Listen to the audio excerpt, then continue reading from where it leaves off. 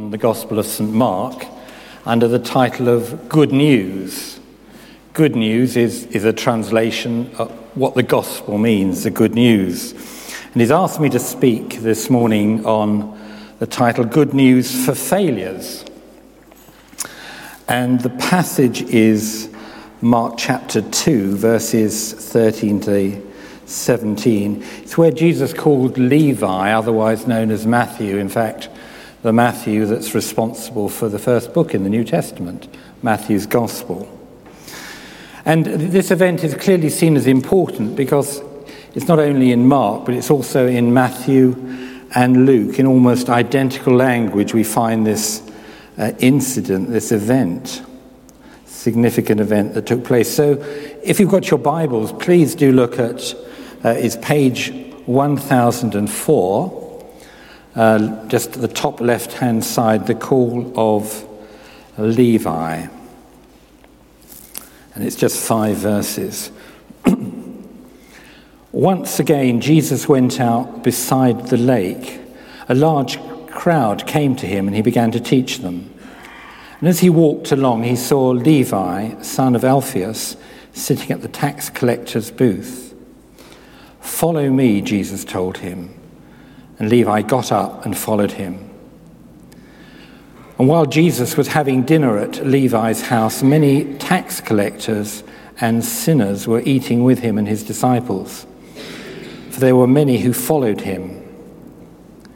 When the teachers of the law, who were Pharisees, saw him eating with the sinners and tax collectors, they asked his disciples, "Why does he eat with tax collectors and sinners?" And on hearing this, Jesus said to them, "It's not the healthy who need a doctor, but the sick. I have not come to call the righteous, but sinners." I wonder what you would feel if you were at work and someone that you barely knew came up to you and in front of your colleagues addressed you and said, "Hey, pack up your job now, come and join me." Do you think about how it looks in front of your friends, how inconvenient, what lousy timing it is? Think about your job. Luke, in his slightly fuller account, says Matthew left everything, rose, and followed him. Why did he do that? Now, he was a tax collector, and let's face it, tax and collectors are never popular. I remember you were reading a while ago a list of occupations people least liked. Number 1 was the parking attendant, the parking warden, and number 2 was the tax collector, and I think others followed on. And I have to admit that when I see a brown envelope pushed through my letterbox, usually a long one, and it's from Her Majesty's Revenue and Customs, I'm far from thrilled. It's usually a sort of a new tax code, which I sit down and struggle to understand. Often it's they've taken off less tax last year than they should have done, and I owe them something. Very occasionally they owe me something. But dealing with the tax authorities is not something we relish.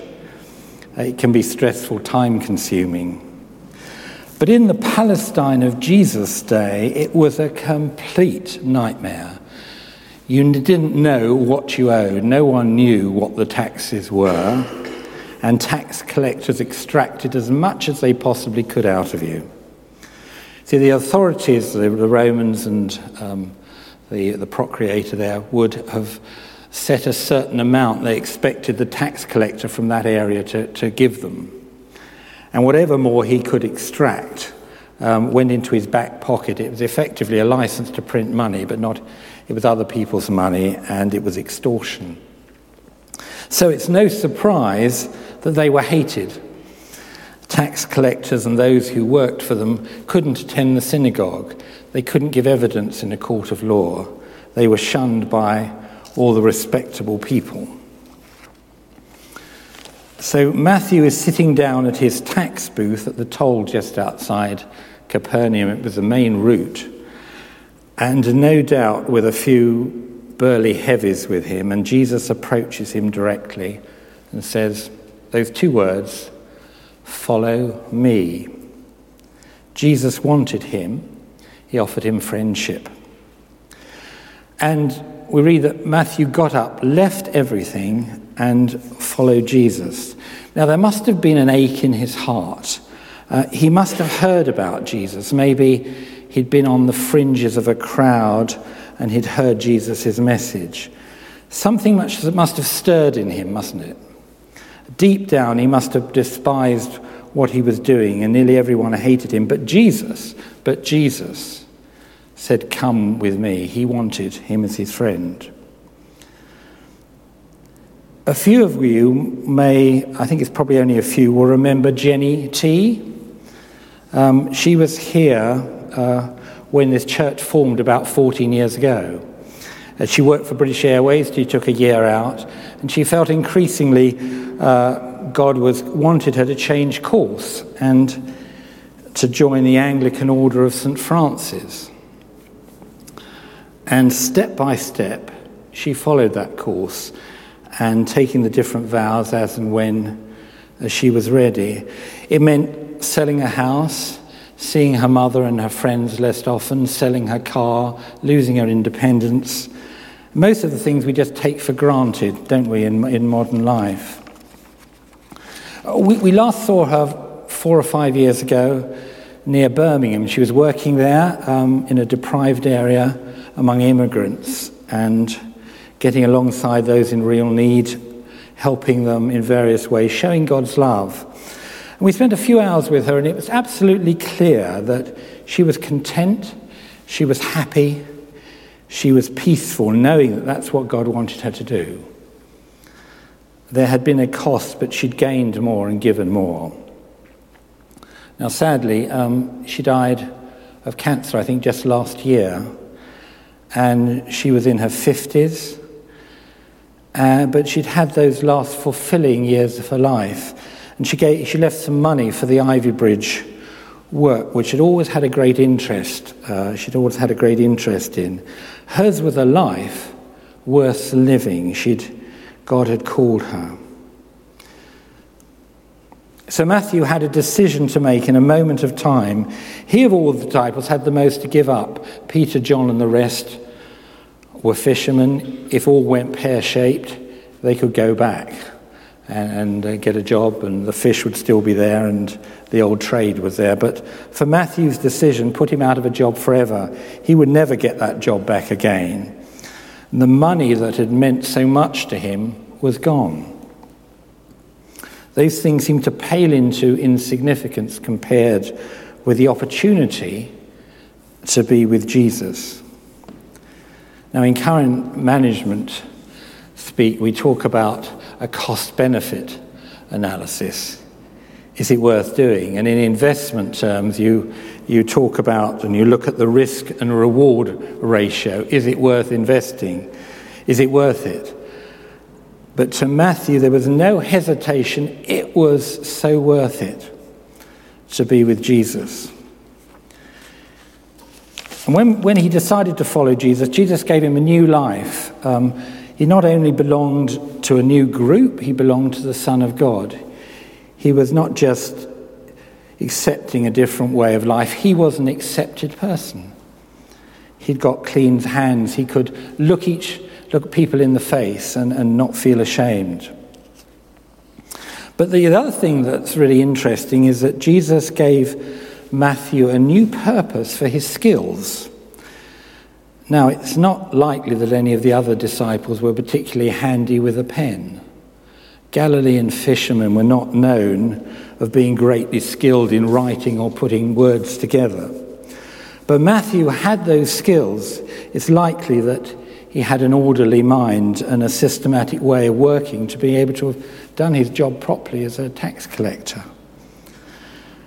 And that allowed him in time to record and be responsible for that first lovely book in the New Testament, the Gospel of Matthew. He lost his job but was given a bigger one. What a turnaround he had. And we see God often plant gifts and skills in our life, often long before perhaps we respond to him. But those skills can be sharpened when we allow God into our life to use them. I think we should always view ourselves in that regard as work in progress. On Friday, Davina and I, we had a really lovely day with some old friends, Chris and Claire Dinsdale. Some will remember them. Claire was an original church warden when the church reformed here those years ago. And Chris had great pastoral gifts, getting alongside, helping, encouraging others, particularly in the business community, running businessmen's groups. Anyway, it became clear to them that God was calling them into full-time Christian work.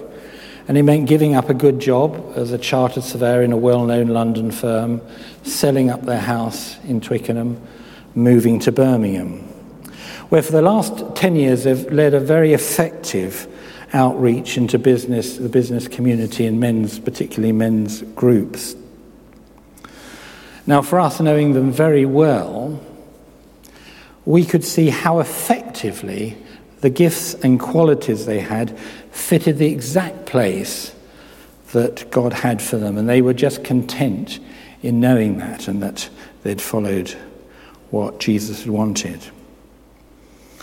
Now, it needs to be said before we all get very frightened that responding to God in most cases doesn't involve a change of occupation or location. But for most of us, we find that it's our values and our attitudes that change. It's sort of the same but different. Our focus and our affections are redirected. So, just into this story as we're coming through it towards the end, Matthew's conversion caused clearly a lot of interest among his tax-collecting friends. They were curious that Jesus could be drawn away from his wealth by just 2 words, "Follow me." And the best way Matthew could see to introduce his old friends to Jesus was to have a dinner party. Perhaps not quite like John and Rachel's, which we've enjoyed, but this was a big, big event.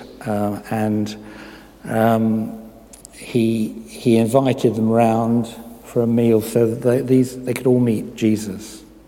Luke's account says, slightly fuller account, and Matthew made him, that's Jesus, a great feast in his house. And there was a large company of tax collectors and others sitting at table with them. They were eating and drinking, talking, no doubt laughing. And it seems clear Jesus was very comfortable with these people. There was no pretense, no airs and graces, but in a sense they were real people. They knew how other people regarded them.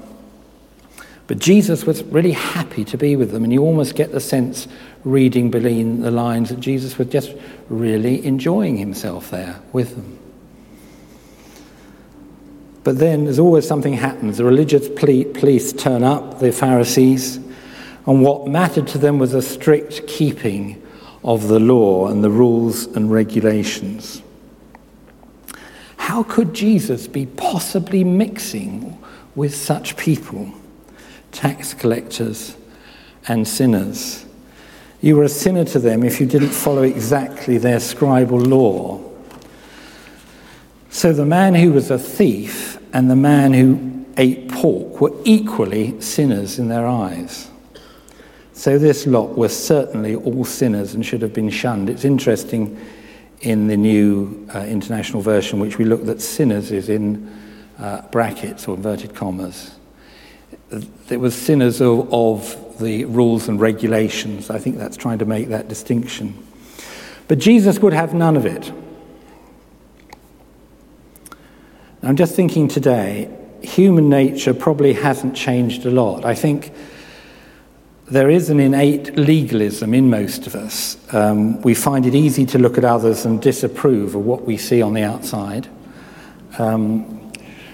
We think, well, that's wrong. That shouldn't be happening. We wouldn't have done that. even if we don't express these things openly and just those are our thoughts. But the good news of the gospel is that Jesus brings hope and new life to those who know they have failed. And we're all in that place. I've started this year to read the Bible in a Year thing that HTB put out. And it's a free app. I've actually learned what an app is, by the way, so that's encouraging, isn't it? And I downloaded this thing, and there's a really nice little précis from Nicky Gumbel. And, we were now through in mid-February, so we're through January and into Exodus. But the thing that struck me again and again was these great men of faith, the vast majority in Genesis, and it had mucked up big time. Adultery, deception, a bit of murder. I mean, you think, wow. I mean, really. And yet, they came back. They threw themselves on God's mercy. They experienced his forgiveness, and they went on with God. In the Greek Orthodox Church, there's a traditional prayer, which I understand is repeated 3 times at the beginning of each service. And it says this: Lord Jesus Christ, Son of God, have mercy on me, a sinner. And then 3 times. And in every service, and we've done it this morning, and John led that, we say a confession, a prayer of confession. In this way, we regularly come before God and admit our failings, whether they're big or small, and he readily forgives us and encourages us to move on. So lastly, how did Jesus view this all? He says this, and reading it, it's not the healthy that need a doctor, but the sick. I've not come to call the righteous, but sinners. You see, the person for whom Jesus can do nothing is the person who thinks he's so good that he doesn't need anything done for him. And the person for whom Jesus can do everything is the person who's a sinner and a failure and knows it and longs in his heart for a cure. To be self-righteous is a very dangerous position to be in. To have no sense of need is to have erected a barrier between us and Jesus. But to have a sense of needs open the door to following Jesus and a life of faith. This is the good news for failures, because we've all failed. We're all there. For a number of people, there comes a moment when it all happens, it all falls into place, our eyes are opened. For others, it's a more gradual process. But the invitation remains down the ages from Jesus. Come, follow me.